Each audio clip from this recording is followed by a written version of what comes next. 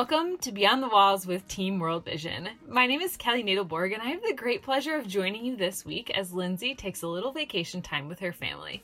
Currently, I serve as the Senior Church Advisor for the state of Michigan and the Team World Vision Area Director for Grand Rapids and Detroit. And I just want to give a huge shout out right now to our Grand Rapids Marathon team who found out this week that our race is going virtual, but they are continuing to move their feet in fundraising and in training anyway, and I'm so proud of them for that. And I want to shout out the Detroit team that even in the middle of this crazy year of a global pandemic and economic uncertainty, they are $35,000 ahead of where they were at this time last year in fundraising. So that's awesome. I'm so proud of my two teams. Way to go, Grand Rapids. Way to go, Detroit. So proud of the mitten.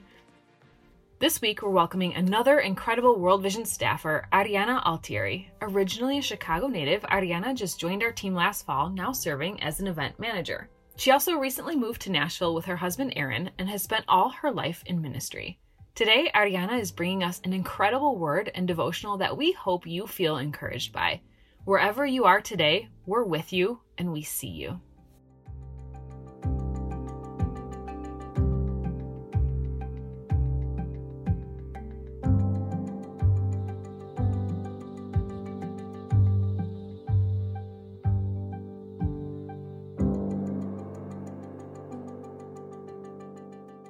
Well, I am so excited to be sharing a word today.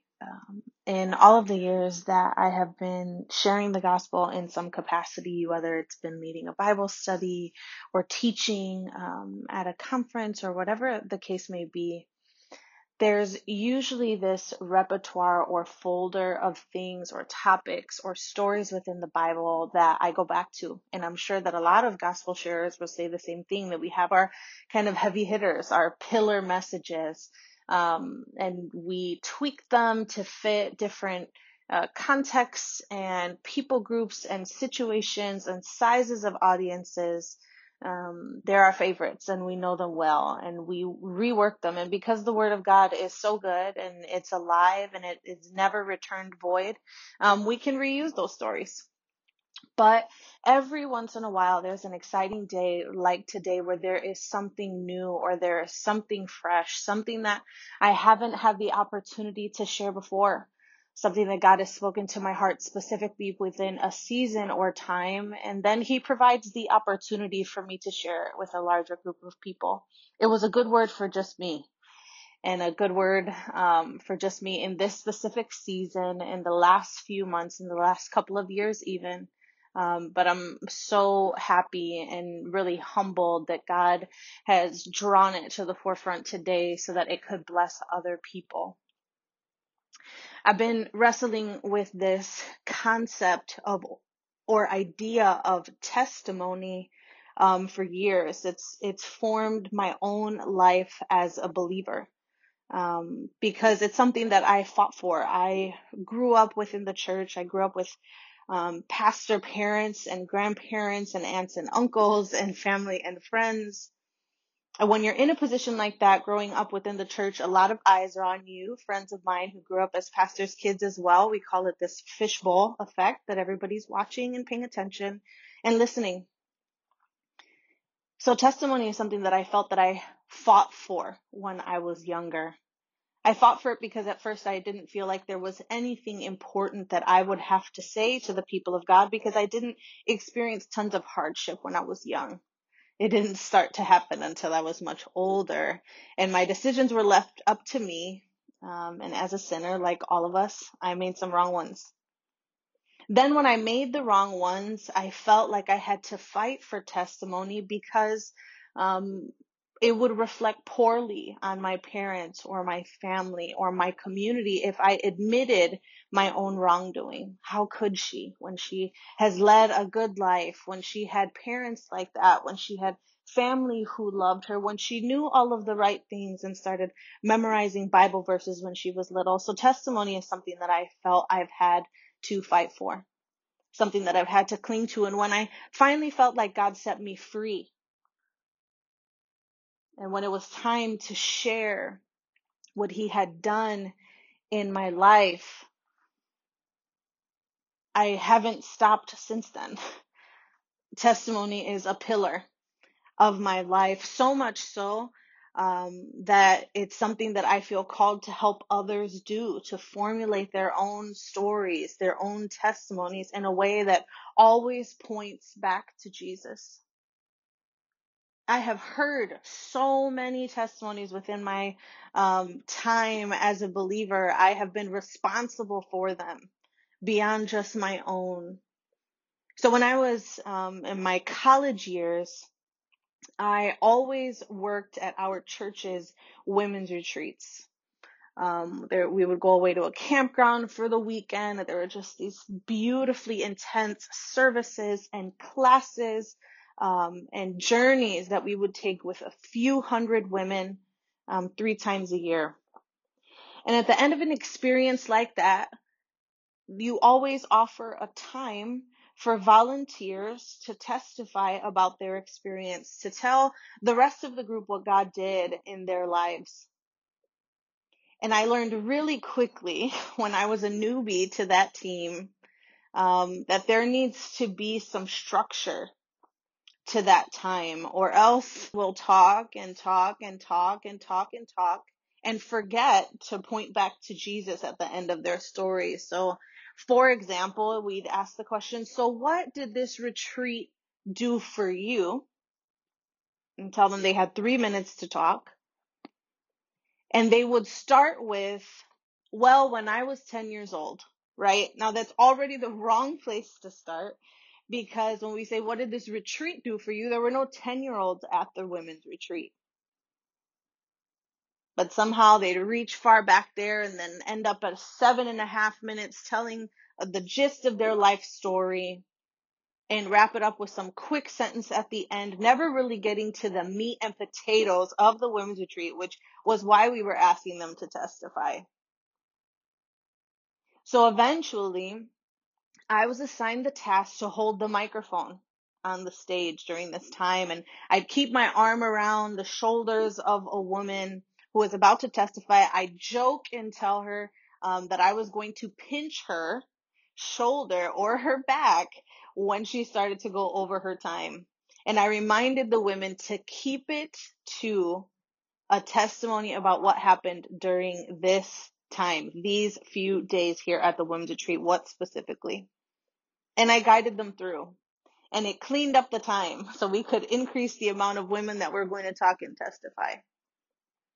And I tell you that story because testimony is that important to me. And I feel, sadly, like we are living in a season or a time or a grouping of years where testimony is almost unwelcome, where telling people about the good and the glory of God is hard because it feels like if I'm not calling someone out or calling someone up, then I'm not doing the right thing, at least not right now. There is no shortage of things to disagree on right now, specifically within the body of Christ. There isn't a shortage. There isn't a shortage of things for us to fight about. There isn't a shortage of reasons for us to disagree. And it feels like if we aren't being argumentative or combative, then we should just be quiet. But is that true? Is that right? Is that what needs to happen in a time like this, in a time with turmoil, in a time where people are hurting, they're broken, they're oppressed, people are suffering job losses, people are suffering from different sicknesses, illnesses, people are losing family members and loved ones. The solid ground that we thought we were living our lives on, it's not solid anymore. The economy isn't solid anymore. Our anxiety levels are at an all-time high. Is it wrong to testify right now? To talk about the good? A couple of months ago, I had a chance to talk with a friend of mine who I hadn't seen in a very long time. And she's a newish mom with a baby girl under 1 year old. And I was asking her about motherhood, asking her about that journey. It wasn't an easy journey for her to become a mom. It was years of waiting, years of hardship and heartache. And now she gets to enjoy being a mother to a beautiful, juicy little baby girl. And she went on and on to my husband and I about how awesome her daughter is and how beautiful and how many teeth she's got coming and how she crawls around and they have to take all the valuable things off the floor now because she's all over the place. She sounded so full of joy. And she also shared how hard it has been for her during this season where she wants to shout from the rooftops of how good motherhood is, but she's so hyper aware that it isn't something that every woman gets to enjoy. That not everyone having a hard time is ever going to get to that point where they finally win a battle, where they finally become a mother, where they finally have a healthy baby. She said, Ariana, I have a hard time talking about how great it's been because I know it's not great for everyone. And I remember a couple of years ago having similar feelings, not about motherhood or about having a baby. But I remember just after I had gotten married, I reflected on so much of the unsolicited advice that people gave me when I had gotten engaged about how difficult marriage was, about how hard it was going to be, about how miserable the first year was for them, and on and on about how hard and difficult, and it's a fight and it's a battle. And I remember my first few months of marriage just being so fun and so good, and I enjoyed it so much. I didn't have any complaints. We didn't have any big fights or blowouts, and it's continually been that way 2.5 years in. It hasn't been hard. Sure, life is hard, but I have a partner, so we attack it together. But marriage itself hasn't been hard, and I share with my friend, the new mom, that we can't shy away from calling out the good and the glory of God because it isn't good for everyone at that one given time. What hope is there for the person in difficulty if the people of God hide his goodness? What encouragement is there for someone going through a difficult season if we are too afraid to say that God has been good to us? Right now, there's every reason to be quiet. There's every reason to feel like it's insensitive to talk about a good thing. I don't want to be insensitive to their journey. I don't want to be insensitive to what they're going through. And I think we do have to check our motives and ask the question, is this insensitivity or is this a moment to testify? And that's something that we can take to the Lord in prayer. God, should I be quiet about this? And I'm going to tell you, I'm going to share my opinion more often than not. It's time to testify. It's time to remind the world and the people in our lives that God is still in the business of doing good works. He's still in the business of doing miracles. He's still out there saving lost people. He's still out there healing wounds. He's still out there doing the miraculous thing. He's still out there providing when it feels like there's no resource left for us. He is still doing this. And it's going to take the people of God and a spirit of boldness and ownership of the testimonies God has written in our lives to bring the world back to order, to bring the people of the world back to where they need to be at the feet of Jesus. There's so much that's scary about testifying. There's so much that's scary. We're afraid that we're going to say the wrong thing. We're afraid that we can't live up to people's expectations. I know that that has been a huge part of my own life, my own journey, and my own formation. The questions that I ask God, like, God, I could testify about this thing, but then what if people start asking me more questions? I'm not that articulate. I'm not going to be able to explain to them everything that they want to know. God, I could testify about this good thing that you've done, but I don't have the 10 steps to get there. I'm not really sure. It's by your grace. I don't know why you gave it to me and not to her or him. God, I don't want to encounter that question. God, I'm not woke enough. I'm not that good of an ally yet. There's always going to be a reason why it shouldn't be you. There's always going to be a reason to leave testifying or talking about the goodness of God to the next person. But I think about the story of the Samaritan woman and Jesus meeting her at the well in John chapter 4. And I'm just going to paraphrase it for now. Jesus is journeying with the disciples, and he comes to a point where he's hungry, and he sends all of the team to go get food, and he hangs out at a well. And a woman from Samaria comes to that well by herself with a bucket to draw water. And he asks her for a drink. And she can't believe that he asked her for a drink, because Samaritan and Jews, they weren't exactly on the same page. They didn't like each other. There was animosity there. And how could you, is the sentiment of what she said back to him. She explained, she reminded him why there shouldn't be an interaction between the two of them. And man, I will tell you that I have reminded Christ, I have reminded God over and over about why he shouldn't associate himself or his goodness with me. Well, Lord, I don't know. I don't know. You can forgive me today, but I'm probably just going to mess up again tomorrow. The list is long of reasons that I've given Jesus of why I'm not worth saving or I'm not worth talking to. And she does this. She reiterates and repeats herself, and finally he has to stop her.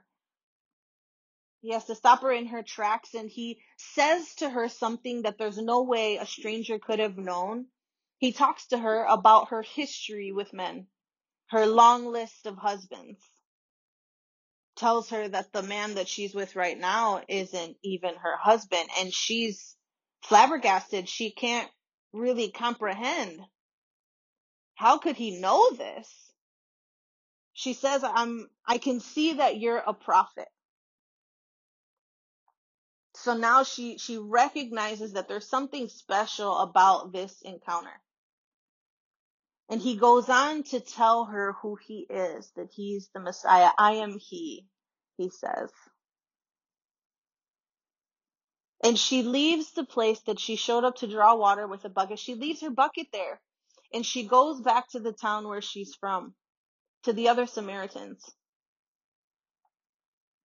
It's funny, one encounter with Jesus can quickly make it so that we don't even remember the thing that we're looking for, or that we're asking for, or that we are in need of. And if we could just grasp that right there in this moment, where our friends and our family, our communities, our acquaintances, our co-workers right now are all desperate for something. We're desperate for justice. We're desperate for change. We're desperate for healing. We're desperate for things to go back to normal. We're desperate for financial help and rescue. We're desperate for stability.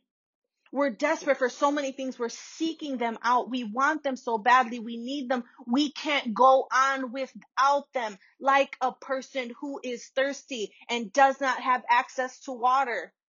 But one encounter with Jesus can send us running in the other direction, not even realizing we didn't get the physical thing that we were looking for in the moment. And that we don't need it anymore. Man, if we could just catch that right there, that an encounter with Jesus It can help you forget the thing that you think you need because you're walking away with even more. But that's not the point. That's not the point that I'm making with this story. But let's make sure that we hold that and that we keep that for another time. She goes back to the Samaritans and she tells them, now remember who this woman was. This is a woman who went to the well to draw water alone, which is not customary. The women would go together at a different time of day, but she was by herself. So we can assume a few things is this, that she's ostracized, that other women don't like her because she's had so many husbands, that she's with someone who isn't her husband right now. We can assume a lot of things about this woman. So for every one of us who feels like I'm probably not the one people want to hear about Jesus from because of my history, my past, my reputation, I am not good enough. Can you only imagine what a woman like this, an ostracized woman back then, would be feeling as someone who now has the responsibility to go tell other people about having met the Messiah and how inadequate she feels? But we don't get that kind of insight into her thinking. She encounters the Christ and she runs back to her town and she tells them that she met a man who told her things there's no way that he could have known. And this is the point of this story for the people of God, I believe, and has changed even my own life. I have always been someone who wants to testify, but then I crumble under the pressure that I have to be capable of saving people.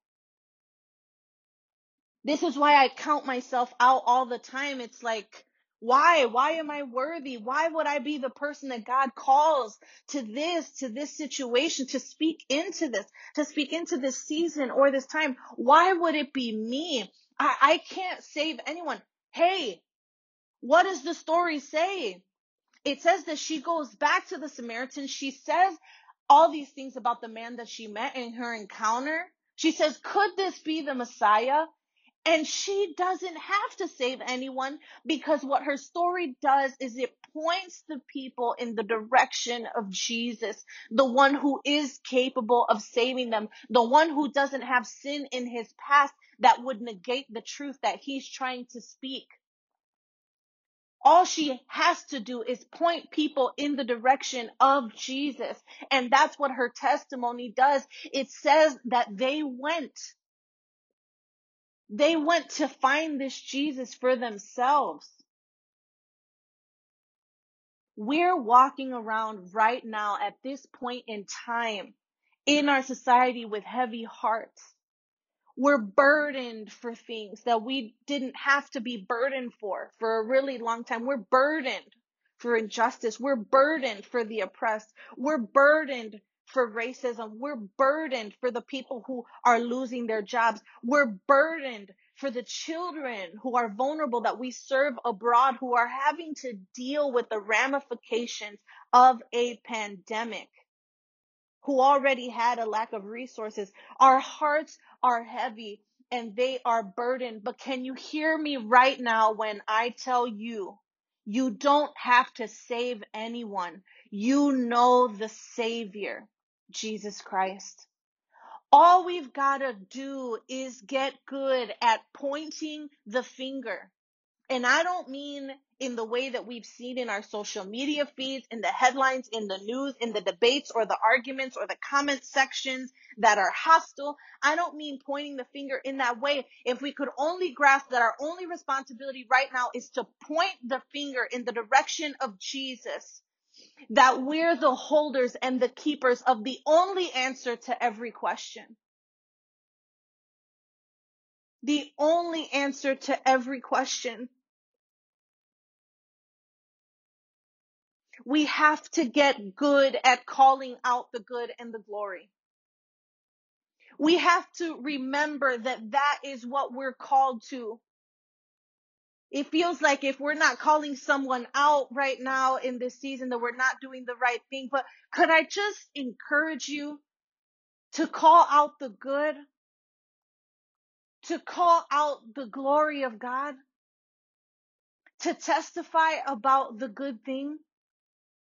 That if you're a mom with a new and healthy baby, to not hide how good it is, to not be quiet about it in fear of hurting the woman who is waiting. If we could just remember that someone needs to be reminded of the hope.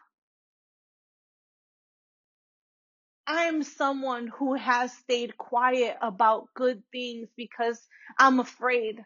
I'm afraid that people are going to judge. I'm afraid that people are going to think, well, how dare she talk about this thing when she knows that I'm having a hard time in this specific area or category of my life. And finally, when God spoke to me and said, Ariana, do not grow weary in doing good, in saying good, in calling out the things that I'm doing in your life.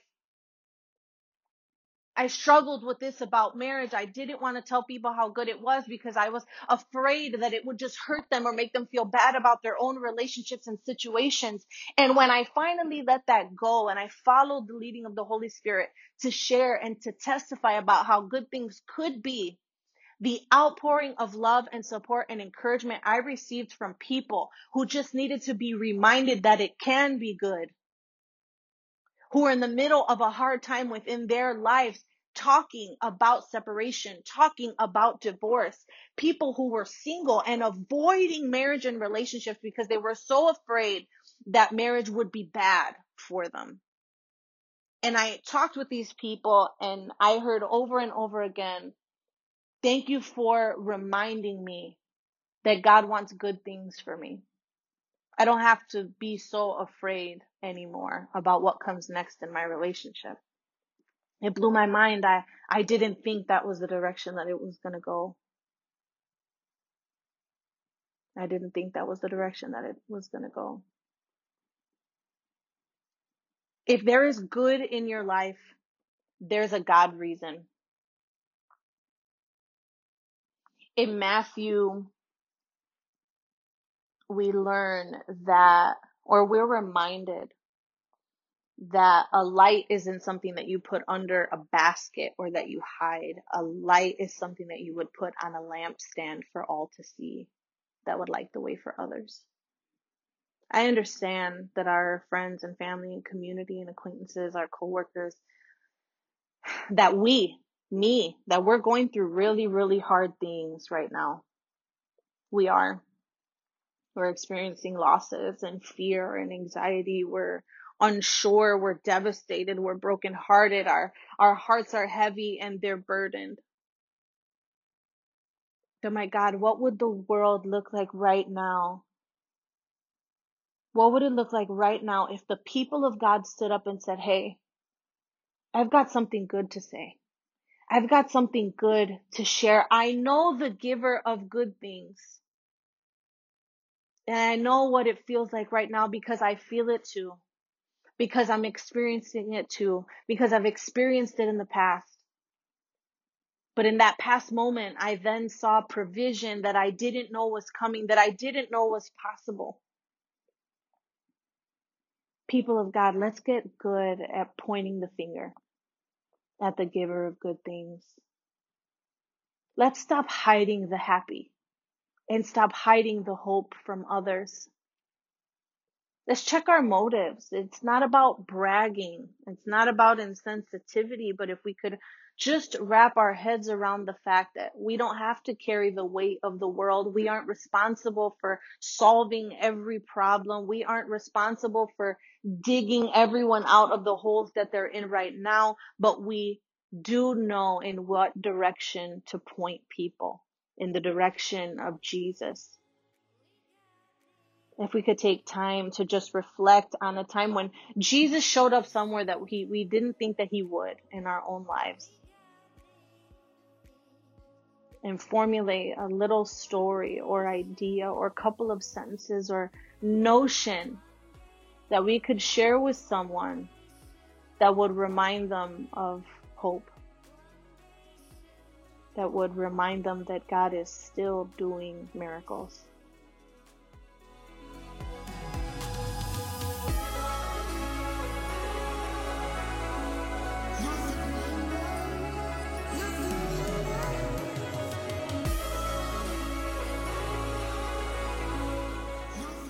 Thank you for joining us this week. We hope you feel empowered and encouraged by these words today. Remember, God is making a way, and specifically making a way through you.